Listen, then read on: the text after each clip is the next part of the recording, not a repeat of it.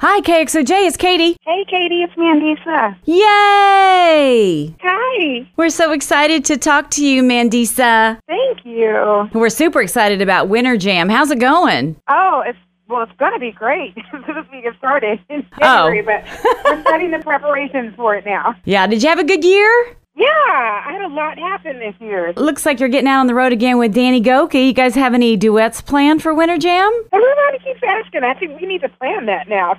The thing about Winter Jam, because you have so many incredible artists, like our time is limited. So here in Tulsa in February, it says that Winter Jam is going to be in the round. Are they all going to be that way? They are. Kind of gives you a little bit more access to the entire audience. And as far as the audience is concerned, there's really not a bad seat because the stage is going to be right in the center of everybody. So that's going to be cool. Oh, we're really looking forward to that. All right. So I know you love football. Just a little bit, right? Yeah.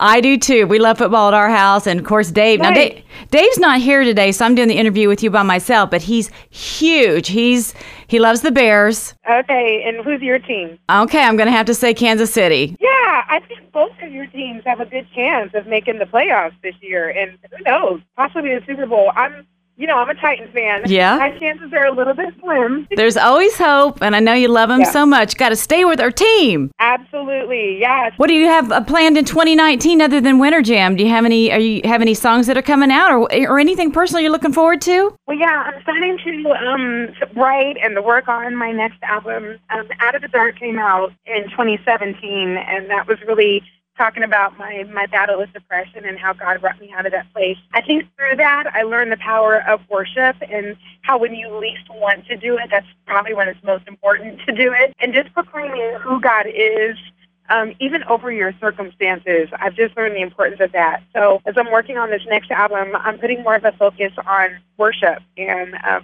don't know, it's kind of a different sound for me. It's a different, stylistically it's different for me. So that's a new thing that I'm looking forward to working on. Well, Mandisa, I got to tell you, I followed your story really closely. There's a lot of depression in my family, and I just really want you to know how much we appreciate you being so transparent about everything that you went through, and I know you've helped so many people. Thank you. I mean it, and the music and the people that we reach every day, how they respond to your music, and they request it all the time, and it truly lifts them up. So I just wanted to share that and pour that into your life. Thank you. Just be encouraged, because what you are doing matters so much to all of us. So huge fans here in Tulsa. Thank you. I really appreciate that. That's really what it's all about, when you can use even the difficult things in your life to encourage somebody else. That's what it's about for me. So I really appreciate you saying that. Well, I mean it too. So, Mandisa, thank you so much for your time with us today. I know you're a busy lady, so we, from the bottom of our hearts, all of us here at KXOJ, wish you the best. Okay? Yay. Thank Yay. you. I'll see you in February. We'll see you soon. Bye. Bye.